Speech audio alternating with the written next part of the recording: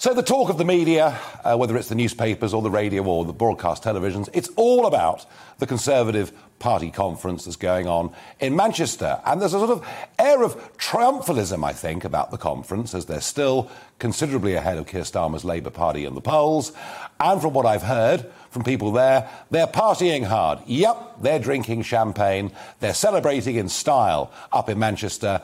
And you've never heard Boris Johnson being more bullish than he is. Well, this morning, I was out and about locally for a couple of hours, visiting various shops, and believe it or not, actually for the first time in a week, able to get some fuel, and we'll talk a bit more about fuel later on. But not a single person I met talked about the conference in Manchester. Not a single person I talked to was looking forward to Rishi Sunak's speech, or indeed even the important speech that was going to be given by Lord Frost about Northern Ireland. No, what they were talking about was the fact that nothing in this country actually works.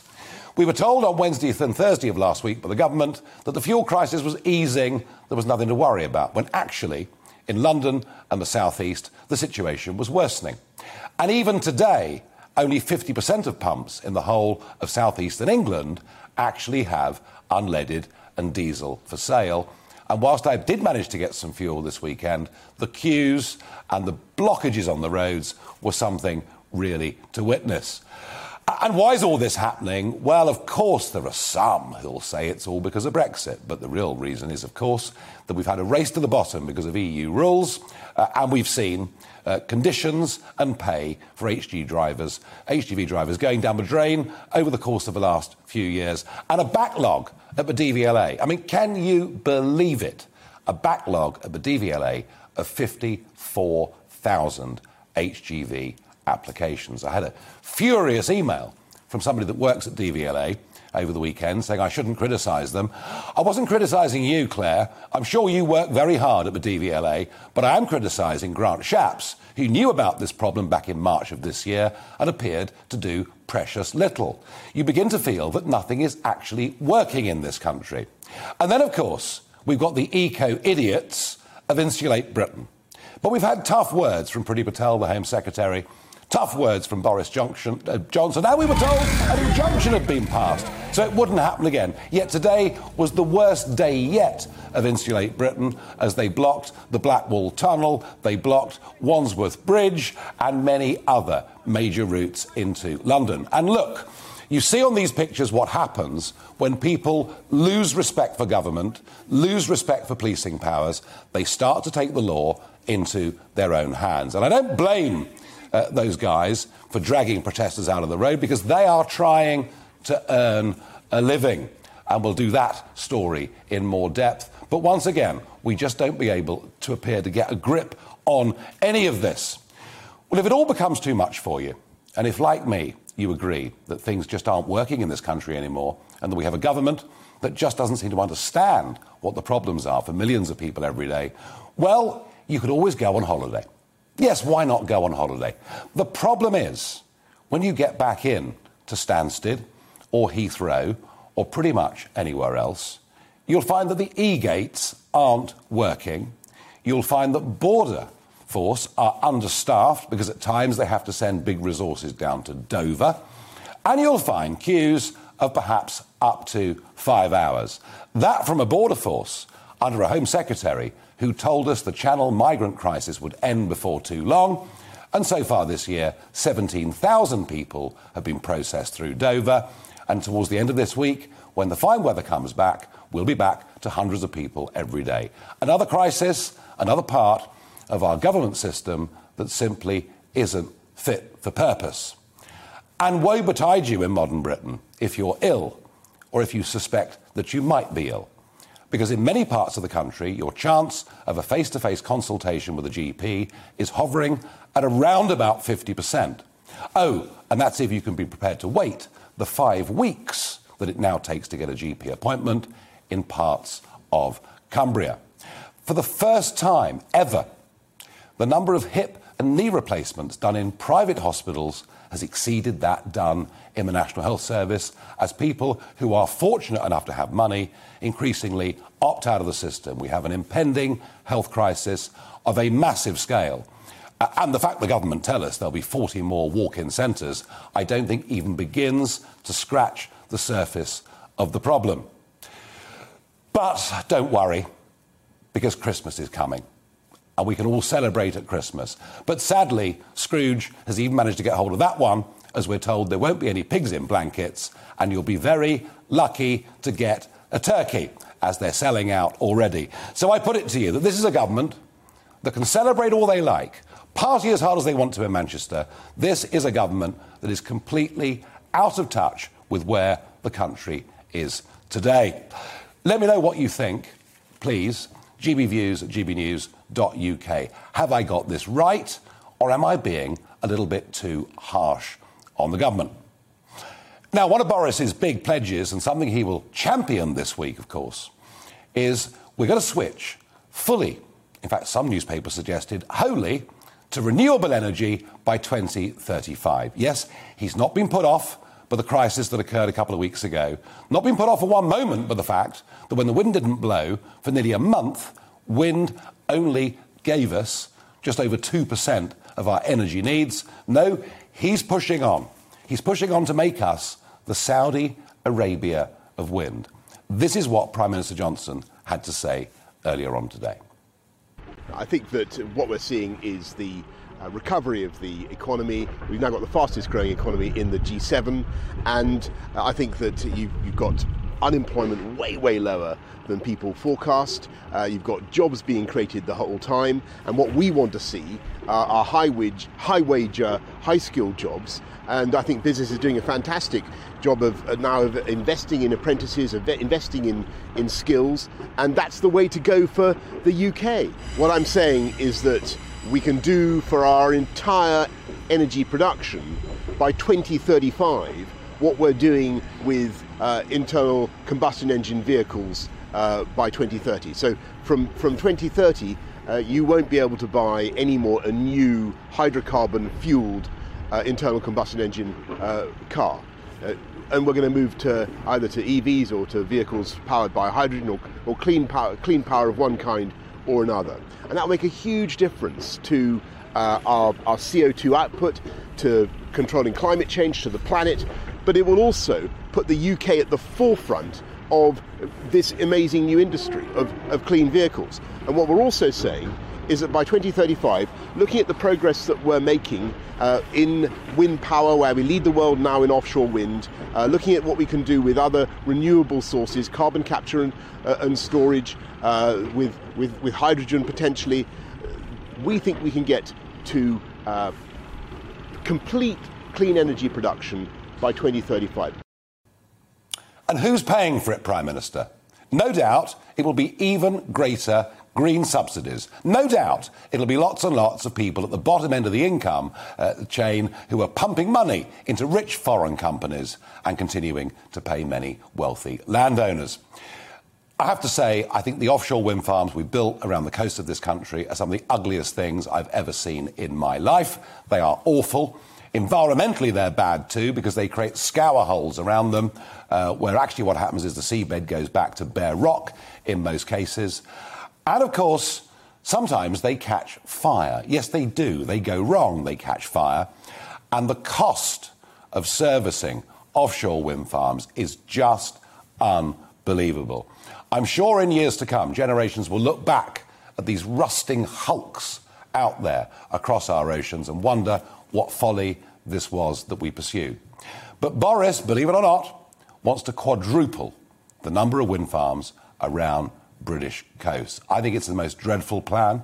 I can accept things that are ugly if they actually work. But this technology cannot work without backup, and that's why we've become so reliant upon gas, even though strategically the government has us down to 1.7% of our annual needs in strategic reserve. So at every level, I think government has got things wrong on energy. Now, last week, I had a guest here in the studio from the London School of Economics who was making the argument for wind energy, for renewables, and making them very strongly. Tonight, I'm going to give you a slightly different perspective. I'm going to speak to Dr. Benny Peiser, Director of the Global Warming Policy Foundation. Benny, good evening and welcome back to GB News. Good evening, Nigel. So the one thing that it would appear that the Prime Minister believes in with passion and with all his heart and all his soul is that quadrupling the number of wind turbines in British seas and oceans is the way forward, and that we will have a fully sustainable industry, renewable industry, providing all of our needs by 2035. He did hint, though, today, Benny, that we would increase nuclear power as a backup. What do you make of the Prime Minister's plan, and what is it likely, please, to cost people? Well, Boris sounds increasingly like Angela Merkel in Germany. She made basically the same promises, the same pledges, and we know how disastrous the end has been. They've been voted out. The kind of German conservatives are in disarray. They've lost election on the very same agenda, same promises, same pledges, and just people have had enough of these promises and pledges as their energy bills go through the roof and the prices go through the roof. I don't think this is viable. Most of these ideas are just on paper. Many of the technologies necessary to run Britain just on wind and nuclear are on paper, wishful thinking. The costs are staggering. They're already roughly 10 billion per annum. Half of that is being paid through energy bills, and half of it is being paid through companies essentially putting it on their products, on the prices. So people are feeling this cost constantly rising, and there's a threshold, there's a tipping point where people will simply say enough is enough. So I don't think, this is all about the UN climate conference in November in Glasgow. It's grandstanding, but it's pie in the sky, unrealistic, technologically and economically and socially and politically. It's unsustainable. It's not going to happen. But Benny, in terms of nuclear power, unlike wind, at least that provides reliable electricity, doesn't it? Yeah, absolutely. Mind you, you can't really heat your home with nuclear. That would require, ripping out every single gas boiler in the country and replacing it with some kind of ineffective heat pumps. But obviously, nuclear energy is much more reliable, and I do hope there are also new nuclear technologies coming on board, but it's not going to happen by 2035. It might take much longer. These things, develop much, much slower than politicians think. And in any case, nuclear can't be used for backup for wind. That's for certain. They can't be used like gas-fired power plants. So nuclear isn't really the backup. What the government is thinking about are huge batteries, lithium-based batteries, which are fire risk, and interconnectors to our friends in France, who will always provide us with help. And Benny, we're importing nearly 10% of our electricity from France, aren't we? Which leaves us, actually, given the diplomatic rows we have with France over fishing in Northern Ireland, we are pretty vulnerable, aren't we? Absolutely. And think about the almost a month-long period where we had very little wind. These periods where all the wind fleets in the world just don't generate enough electricity, they are not just in Britain. They happen all over Europe. So in those periods, some countries we rely on might not have this surplus energy. So the reliance on these interconnectors is a risky thing and very expensive as well. And as you said, politically always risky. Yeah, that's my view. Benny, thank you very much indeed for joining us. And don't any of you viewers ever say you don't hear both sides of the argument on this show, because you do. Now, it's day 2 of the Tory party conference up in Manchester, and I'm joined by our political editor, Darren McCaffrey. Darren, good evening. Hello, Nigel. Welcome to Manchester. Now, I hear that everyone's partying hard, very upbeat mood, a bullish Prime Minister, big speeches today from Rishi Sunak, and no one thinks there's any crisis in the country whatsoever. Would that be about right or not? You know, well, it's a bit weird, as in, like, you're right. It's in some ways quite flat, but assured. Kind of also bizarrely optimistic. Well, maybe not bizarrely optimistic. I shouldn't say bizarrely. It is optimistic because they know that they are fundamentally, I think, electorally in a good place. But it does seem somewhat detached from some of these big challenges coming down the track for the country, whether it's disruption to goods, higher inflation, whether it's the prospect potentially that interest rates at some stage may need to rise, and of course this idea of tax rises, which are definitely coming down the track. And it is interesting listening to Rishi Sunak today. Again, the kind of conference was summed up in his speech. Very little policy detail, hardly any announcements at all, apart from the extension of some extra money, particularly for people who want to get into work as young people. But in the end, there was lots of big, aspirational, bold ideas that Britain has got an optimistic future. He did deal with that really crunch issue, though, Nigel, of taxation, suggesting that it was immoral in many ways to put on the burden of government spending that we've seen over the last couple of years on the taxpayer of the future, essentially to put it onto the national debt to a large degree. His argument is that we need to pay for it now, and he was pretty unapologetic about those tax rises they're going to see over the next 6 months or so. But there are many Conservatives in many ways who are pretty uncomfortable asking questions. What does it mean to be a Conservative at the moment, given where the government seems to be taking the country? But let's have a listen in to what the Chancellor Rishi Sunak had to say a little bit earlier in his speech here in Manchester. I have to be blunt with you. Our recovery comes with a cost. Our national debt is almost 100% of GDP. So we need to fix our public finances. Because strong public finances don't happen by accident. They are a deliberate choice.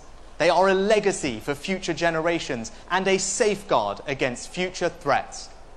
I'm grateful. We should all be grateful to my predecessors and their 10 years of sound Conservative management of our economy. 10 years of sound management of the economy where the national debt went up every single year. Darren, do help me. That slogan, Build Back Better, does anyone know what it actually means? Well, the weird thing, isn't it, Nigel? It's shared by Joe Biden. Justin Trudeau ran it in the last election at all. They would argue it's all about levelling up. But then what does levelling up mean? So Michael Gove was trying to put Darren? some flesh on the bones today. Well, I mean, he says, for example, it means better infrastructure in places like the north of England with railways, better broadband services that people can work from home. It means better local government with more power devolved to the mayors that we've seen elected in recent years. But ultimately, I think the bigger question is not necessarily what it is how can it be measured? What are the metrics, Nigel, to measure whether the Conservatives have delivered on this thing called levelling up? Yeah, no, absolutely. Now, one part of today's conference that perhaps was slightly less waffle was Lord Frost. Yeah, indeed. He was pretty bold, I would say pretty forthright in terms of what he had to say about Article 16, the Northern Ireland Protocol. This is a continuing issue, isn't it? What precisely is going to happen? What are the UK government going to do? We had Arlene Foster here today in this very studio saying it needs to be enacted right now. We had actually all the unionist leaders, including the head of the DUP, the new head of the DUP, Geoffrey Donaldson, meeting with the Prime Minister today, insisting action needs to be taken. Now, Lord Frost is saying that fundamentally something needs to happen. The EU need to change course, that the way that the Northern Ireland Protocol, the way it's been implemented is not working, that it is essentially dividing up the United Kingdom. The big question, I think, Nigel, is are the government actually really going to act on this? They keep alluding to the fact that they may well trigger Article 16, but to date they seem to be kind of dancing around it rather than doing it. But the rhetoric today, essentially from David Frost, was quite strong on saying the EU needs to change their game and also effectively telling Joe Biden as well to keep his nose out of the affairs in Northern Ireland. This is Lord Frost speaking a little earlier. The Northern Ireland Protocol is not working and needs to change. Yes, we agreed the protocol in that difficult autumn 2 years ago. We knew we were taking a risk, but a worthy one, in the cause of peace, in the cause of protecting the Belfast Good Friday Agreement. Of course, we wanted to negotiate something better. If it had not been for the madness of the Surrender Act, we could have done so. So we worried right from the start that the protocol would not take the strain if not handled sensitively. As it has turned out, we were right. The arrangements have begun to come apart even more quickly than we feared. Thanks to the EU's heavy-handed actions, cross-community political support for the protocol has collapsed. Darren, thank you, and we'll come back to you tomorrow night from Manchester. And let's see, Darren made a point there about Article 16. You know, the government talks tough. And by the way, I like Lord Frost very, very much. You can tell he actually believes in Brexit. He really, really does. Will the government have the courage to trigger Article 16, as indeed I think now they should? I very much doubt it. And I also think they've got something else wrong at Manchester. It's not the Conservative Party. They're Social Democrats. They ought really to change their names.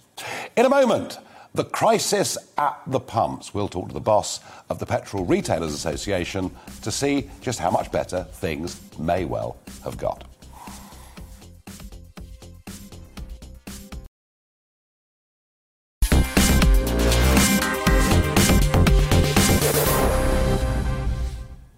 With the Tories in party mood in Manchester and much of the country, in my view, still in crisis, I've been asking you, is the government out of touch? Some responses that have come in. Anthony on Twitter says, the country is not falling into pieces and a greener energy policy is exactly what we need. Anthony, if you can afford it, good for you.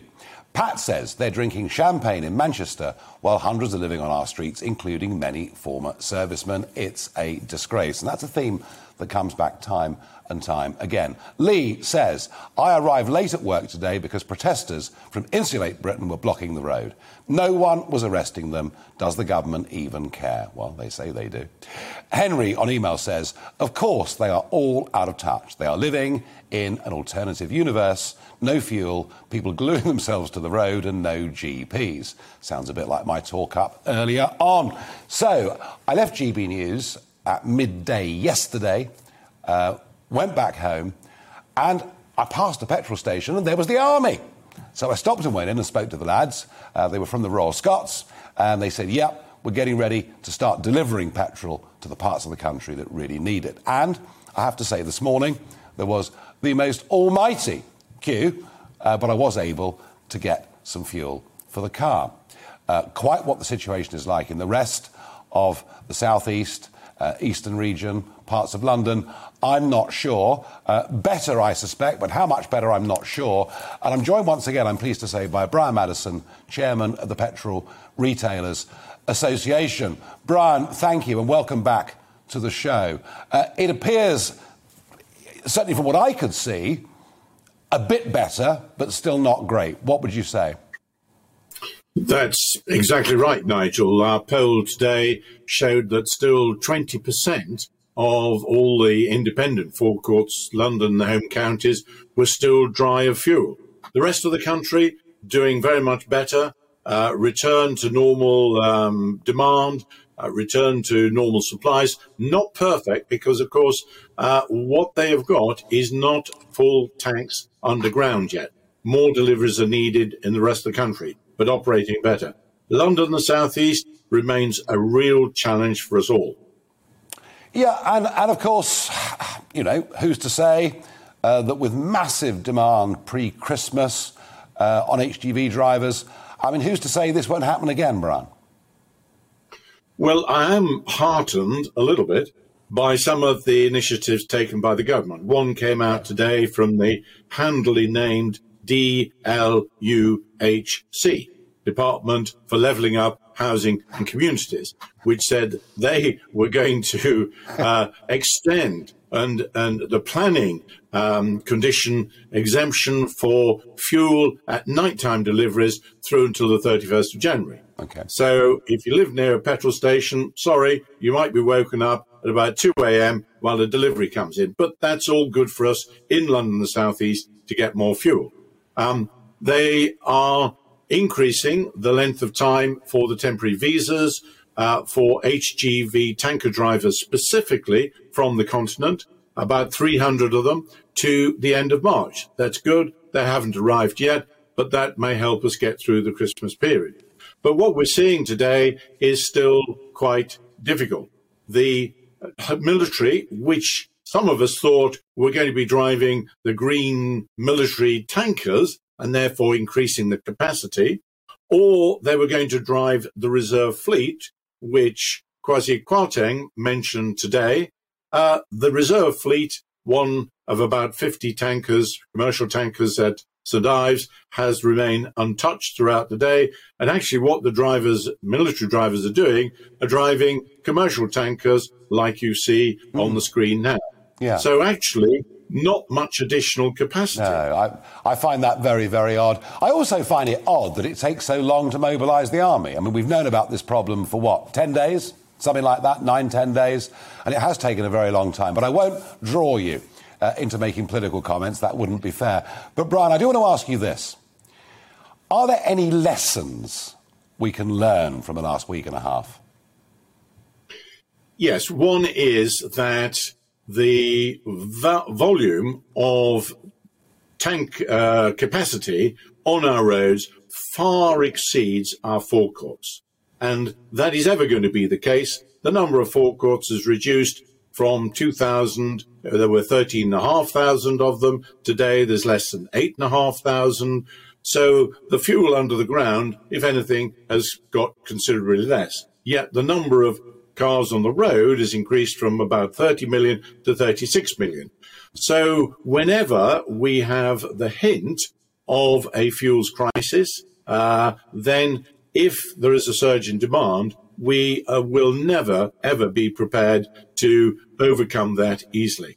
And so the government must listen much more carefully to any industry concerns that are raised and act on them. And I would say that the one problem here is that industry, and whether they were in the right or in the wrong, but there was a problem, they took it to the government didn't listen, and here we are today in this situation where people who need fuel just can't get it, and this is very bad for the economy and for them as consumers. It's a familiar tale, actually, across many, many parts of our national life. The population has risen so massively since the year 2000 and the infrastructure hasn't caught up. So finally, given there is this shortage in the sector, is petrol retailing a good business for people or young entrepreneurs to get into? It's not bad at all if you have on your site alternative facilities. So the petrol station near to me in West Malling, he's just won Convenience Retailer of the Year.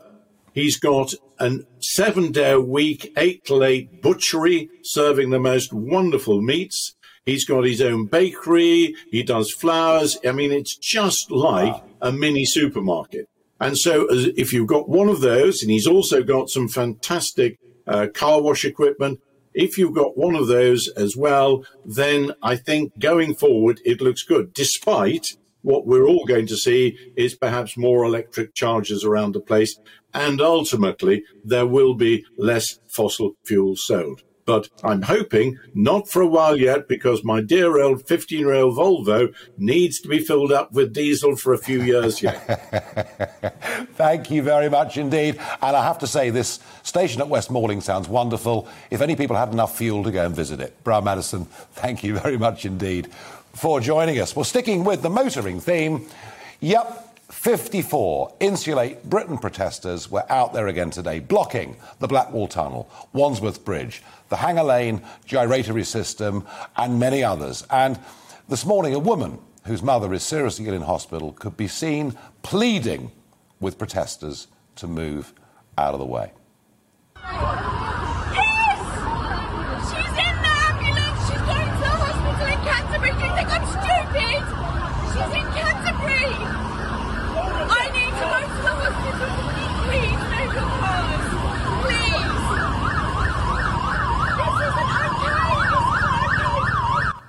Well, quite understandably, you can see the angst and upset that woman's in. And this is what Extinction Rebellion founder Roger Hallam told the podcast, the Unbreak the Planet podcast, when he was asked what he would do if there was an ambulance approaching a protest that he was involved in. I'd stay there. You would? Yeah. And if it were an ambulance and there was someone that could potentially die in there, would you stay there? Yeah. I can't even tell you the absolute contempt I feel for Roger Hallam for saying those words, and for all of those people there on Wandsworth Bridge this morning, not listening to the genuine pleas of that woman. I'm sick to death of the government talking tough about this, people's lives being inconvenienced, people's jobs and income being threatened, and the tougher Priti Patel talks, the tougher Boris Johnson talks, the worse and the larger scale these protests become. We need to arrest these people, to charge these people, and to put these people out of harm's way. And if they think that by doing that, they achieve some wonderful form of martyrdom, and if more come in their place, and I don't think that many more would, but if more come in their place, well, if that's what we have to do to keep our country moving, that is what we have to do. But again, it's government that talks tough and just doesn't deliver. And I think people are pretty much sick of it. And you saw earlier on, at the top of the show, drivers this morning on Wandsworth Bridge physically manhandling protesters out of the way. When people lose confidence in government, when people lose confidence in the police, when people think that nothing is going to be done, they, as you can see here, begin to take the law into their own hands. And I can't blame people for doing it, but that is dangerous. Something really bad is going to happen unless the government steps in and does something. And I feel very strongly about that. Now, at 4:15 this afternoon, Facebook went down. Yes, you couldn't access it, you couldn't update on it, you couldn't do anything. And of course, Facebook own WhatsApp, which is used by millions of people in this country, and Instagram as well. And the whole lot went down at 4:15. It's been out for hours. It's out globally. There are all sorts of conspiracy theories as to who's behind it or what's behind it, and I'm not going to speculate on any of that. But it's interesting, isn't it, when you realise that Facebook own Instagram, they own Facebook, and you realise just how dependent much of our lives have become on these tech giants. I don't think that is a healthy thing in any way at all. In a moment, we'll be talking pints with survivalist specialist Ray Mears.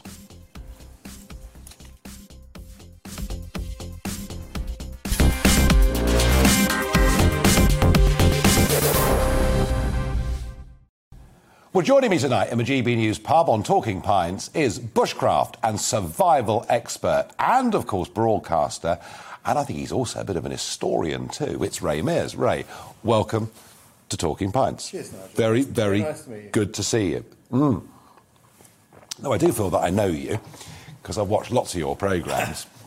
But let's get back to the start. You grew up not very far away from me along the ridge of the North Downs. Just over the border in Surrey. I'm on the other side. And it said that you were sort of inspired into all of this at school by a teacher. Is that? Yeah, I went to a school where we had Saturday school. So did I. That's very... I used to hate it. You're not the only one. Because they're now talking today... bringing it back. About bringing Saturday school back for kids to catch up on. We all hated it. But one thing we all look forward to is that we had judo. And the man who taught judo had fought in the Second World War behind the lines in Burma. So Chindits or whatever they were called? I don't know whether he was in the Chindits. I don't think we've ever found out, but he'd certainly been there. And, and at a time when I was wanting to know how to stay outside and camp outside, I remember saying to him, I'd like to be able to camp out, but I haven't got any camping equipment. And he said, "Oh, you don't need it. We didn't have it in the Second World War." And you know how it was. That triggered something. That generation had really lived. Tough people. They were tough, and they didn't speak of the hardships that they'd been through. And the door swung open to this fascinating world. And he didn't have all the answers and all the knowledge that I was looking for, but he taught me how to go about finding it. And I'm still following his advice now. And were you in Scouts or Army Cadets? Yeah, I was in the Scouts and I was in the Cubs, and I enjoyed that very much. But I didn't get to do as much of the thing I wanted to do, so I went off to do my own thing. When I was at school, I was in the Cadets, and I had the choice between. It was a great school I went to. We had the choice between doing the Duke of Edinburgh Award or... What an amazing thing that's been. It's amazing. It's truly amazing. Millions and millions of young people have done it. It's just brilliant. It's incredible. It speaks for itself. We had Air Force cadets, Army cadets and Navy cadets. And Army was obviously the natural choice. But I went for the naval route because the Navy published a list of all the courses you could go on at the beginning of the year, and the others didn't. And so I signed up to do all the courses I could with the Royal Marines, which was fantastic. Great fun. And sort of a man that's followed in your footsteps a bit, Bear Grylls, he's now the Chief Scout, which I have to say, I think it's a very inspiring move. Yeah, I think he's done great work for them. You know, when you look at, Ray, teenage obesity, just not as many youngsters playing team sports, presumably we should be encouraging Scouts, cadet forces, all this sort of thing, as much as we possibly can. I think that we completely underestimate the role that those youth organisations play, not just in terms of the development of self-confidence of young people, but more than that, it's a time away from school. It's a time away from parents to allow within a safety net. Self-discovery. And I think that that's really important because we need to invest in the youth of our nation in terms of their brains, their psychology, their spirit. And I worry that we live in an age where... Spirit? It's not a word we hear very often. No, it's really important. Ethics, spirit, morality, a sense of themselves. We live in an age where people feel self-entitled and tend to be a little bit selfish. And I think working for organisations like that, youngsters learn to help each other. And, there isn't anybody, I think, who's gone on to do other things, who'd been a part of one of those organisations, who hasn't, at some point, had the help and the support of another human being. And I think that is a tremendous teacher for life. So you go off to learn bushcraft, and I'm sure you had one or two hiccups along the way doing it? Yeah, maybe. Not so many. Not that I can remember. I don't remember much hardship. I just remember the adventures. And I still feel that way now. So, You're still excited about getting out and doing it? I'm still excited about what I do. I'm still learning new things because in my subject, the devil is in the detail. The more detail that you have available to you, the easier life becomes. And as you get older, you need to make life easier. So there's a strong incentive to keep learning. And it's that journey, it's a life's journey. But you then turn this fascination as a youngster into a career. And you set up Woodlaw and you start teaching people wilderness bushcraft. And you're obviously quite good at it because suddenly the world of television is upon you. Was that a big surprise? Yeah, I guess it was. The success was a surprise. I looked at... Television was different back then. I think... Was sort of early 90s? It was early 90s, and you couldn't just, flounce onto TV. You had to win your spurs. And so I went onto a magazine show. And for me, TV was a means to communicate to people about a subject that was very dear to me and that I thought was beneficial. And, of course, it's proven to be. And a big thing that I set out to do is to take the macho out of the subject because it came on the aftermath of the Rambo movies. Right. Rather painted the message of the Rambo movies meant one thing in America and a different thing here. We didn't understand what was really being said in those movies. And so this subject, survival, picked up this rather unpleasant sort of sociopathic taint. And I wanted to take that away because these are life skills that enrich your life and can make you not only safer, but a better human being. And trees were a big part of what you believed in. Trees are massive to me, absolutely massive. I'm writing a book on trees at the moment. Trees are our best allies as a species. Everything. Well, and I mean, Boris Johnson going on about, cutting carbon emissions, you'd have thought that tree planting would be quite a good way of combating that. And yet we are, I think we're 13% forested, which is actually more than it was after the First World War. Yeah, we've gone up a little bit. Yeah. But it's still a drop in the ocean. So we're one of the least forested countries in Europe. France is, I think, 30-something%. So you've got a long way to go. What's interesting, if you look at Finland, 73% woodland and one of the happiest nations in the world. So there's a strong link to our mental well-being, to our forests. But just planting trees isn't the answer, is it? Because the wrong trees, I mean, frankly, is it Kielder, that great big forest in the north of it? I've been there, and it's all fir trees. Yep. And underneath it, it's literally a desert. That's exactly right. Yeah. There's nothing. So of the 13% trees that we have in Britain, half of them are non-native coniferous forests. And that's a completely different thing. Yeah. But, I think forestry has changed its focus, its outlook. And, it's easy to be critical, but the crop of a forest is measured over generations. And so policies change, attitudes change, knowledge... But planting needs to have clearings, it needs to have all those sort of things, doesn't it? Not necessarily. I think we can actually work to increase our forestry cover just by allowing rough patches of ground to plant themselves. That won't work, obviously, when you have a national scheme for a forest. But the healthiest forests are those that plant themselves. When a jay puts an acorn into the ground, you get a very healthy oak tree with healthy roots that then form very beneficial mycorrhizal associations. But that takes a long time. It takes longer, so it doesn't suit the politician because they can't crow about the saplings. Look what I've planted. Look what I've planted. Yeah. But for the nation, that would be very beneficial. Interesting. And your TV programmes, you did focus on... I watched many of your TV programmes, and you did focus a lot on... You're the viewer. Well, no, you had some good figures. And as I said, Bear Grylls came after you. A bit more... Yeah, he put the macho back in. Yes, he did. But that's fine, he could, because, I'd taken it away and made the subject respectable. So that's fine, I've got no issue with that. Tell us about history, because you did do something very interesting on history, and maybe a story that the viewers don't know much about. Which one? Well, Telemark in particular. Telemark. Well, because that Heroes of Telemark, there was the sort of Kirk Douglas film, whatever it was, 1950s or whatever very it was. Very loosely based on the story. Actually, it doesn't do too bad a job. When I came into this subject, the information that was available was next to nothing. And people today think that all of the knowledge they learned when they learned survival and bushcraft has always been there. It hasn't. It took a lot of research, proper research, not just reading books.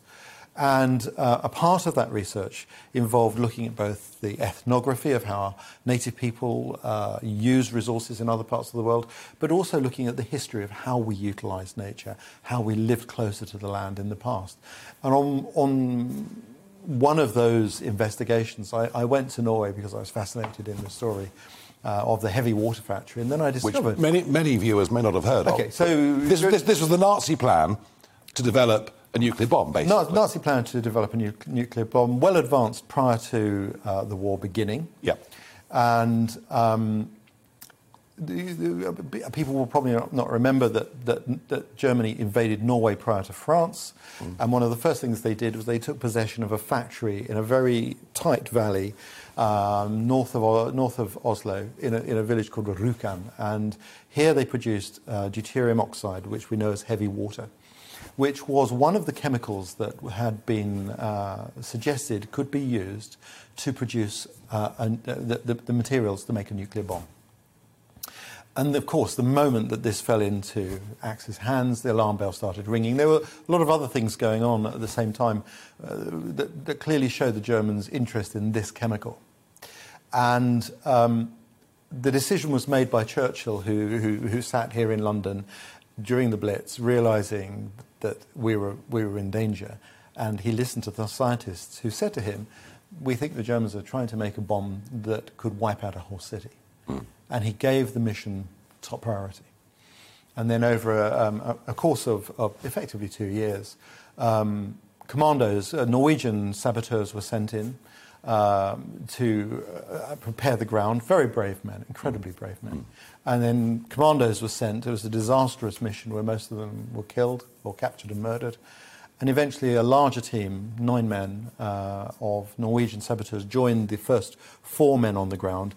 And it's a long story. They put paid to the German plan. But the first 4 men on the ground when the Commando raid went missing, they were told by London to go into the mountains and hide. Well, the radio operator who I met turned to me and said, when we heard this message, I said, where? With what? We had no food left. We'd eaten everything.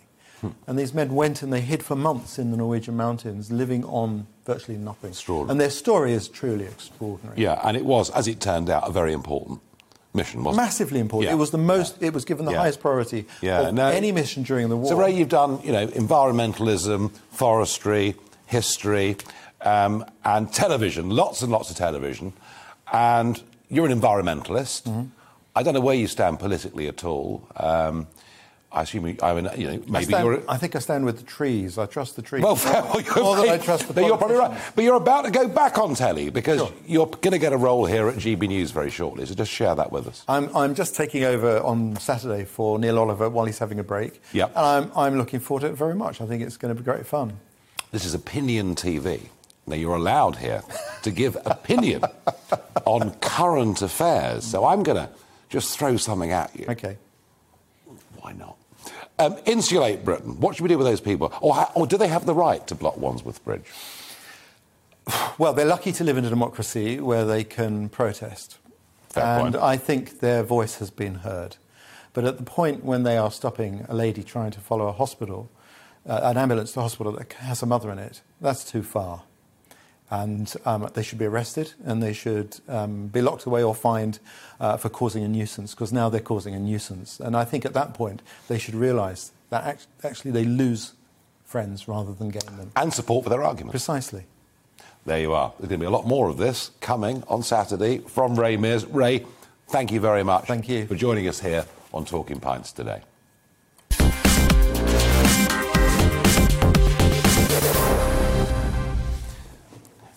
OK, it's the last couple of minutes of the show, and it's time for that bit. Barrage the Farage, where you send in your questions, which I have no prior sight of whatsoever. If any are about trees, I'll drag Ray back in. Don't worry about that. John says to me, do you think Michel Barnier would be a better French president than Emmanuel Macron? I think they'd both be absolutely hopeless. Macron, because, of course, he can't stand the British in any way at all, and is a true believer in the European project, when actually most French people feel pretty much the same way that we do in this country. And Barnier, well, what a hypocrite. I mean, the man who told me that I was small-minded for not supporting free movement of peoples across the whole of the European continent is now running as French president on a ticket that says no more immigration from outside the EU for the next 5 years, limits on movement within the EU. Oh, and the European Court of Justice should not be supreme over the French courts. I mean, the man is a complete and utter hypocrite. Kirk on Twitter asks, green electricity sounds great, but who is going to pay for it? Taxes are high already. You're going to pay for it. It's very simple. Boris has decided. And the extent to which green subsidy has been put on your electricity bills and hidden from you, because all the parties and virtually all the media have supported this over the course of the last 15 years as it's grown and evolved, I think is something of an outrage. But you can say with some confidence that you are paying 20 to 25% at least extra on your electricity bill every single year to subsidise rich landowners and big foreign wind farm companies. And I just can't think of anything else I've seen in my lifetime that has led to a greater transference of money from the poor to the rich. I think it's an outrage. Do we want to have renewable energy that works? Absolutely, but not on this basis. And I'm sorry, but wind is just not the answer. Local generation at local level, it may work, not for the national grid. Right, a couple more. John on email asks, if you were offered the chance to take a quick journey into space and back, would you accept? I suspect that if it was a space mission from this government or perhaps one of the European Union space projects, I'd be a mug to accept, because I'm sure they'd make sure it was only going to be a one-way ticket. So I think the answer is no. And finally, Richard on email asks, if they only could, which countries would leave the EU next? Well, it's easier to leave the European Union if you're not in the euro. Doesn't mean it's impossible being in the euro, but logically, Denmark didn't join the European Union until we joined it, 1st of January 1973. Denmark have opted out of many parts of military cooperation. They've even opted out of many of the judicial systems within the European Union. And I think Denmark, it's a population of 5 million. Certainly the last time I was in the Parliament in Copenhagen, many said, you prove that Brexit is a success, and we, having kept our own currency, will leave as well. And that's why you've got the European press saying, the fuel crisis is all because of Brexit. They don't want us to succeed. Tomorrow, I'm back with you. It'll be the Tory party conference again. Coming up in a moment, it's going to be Colin Brazier. But first, the all-important weather.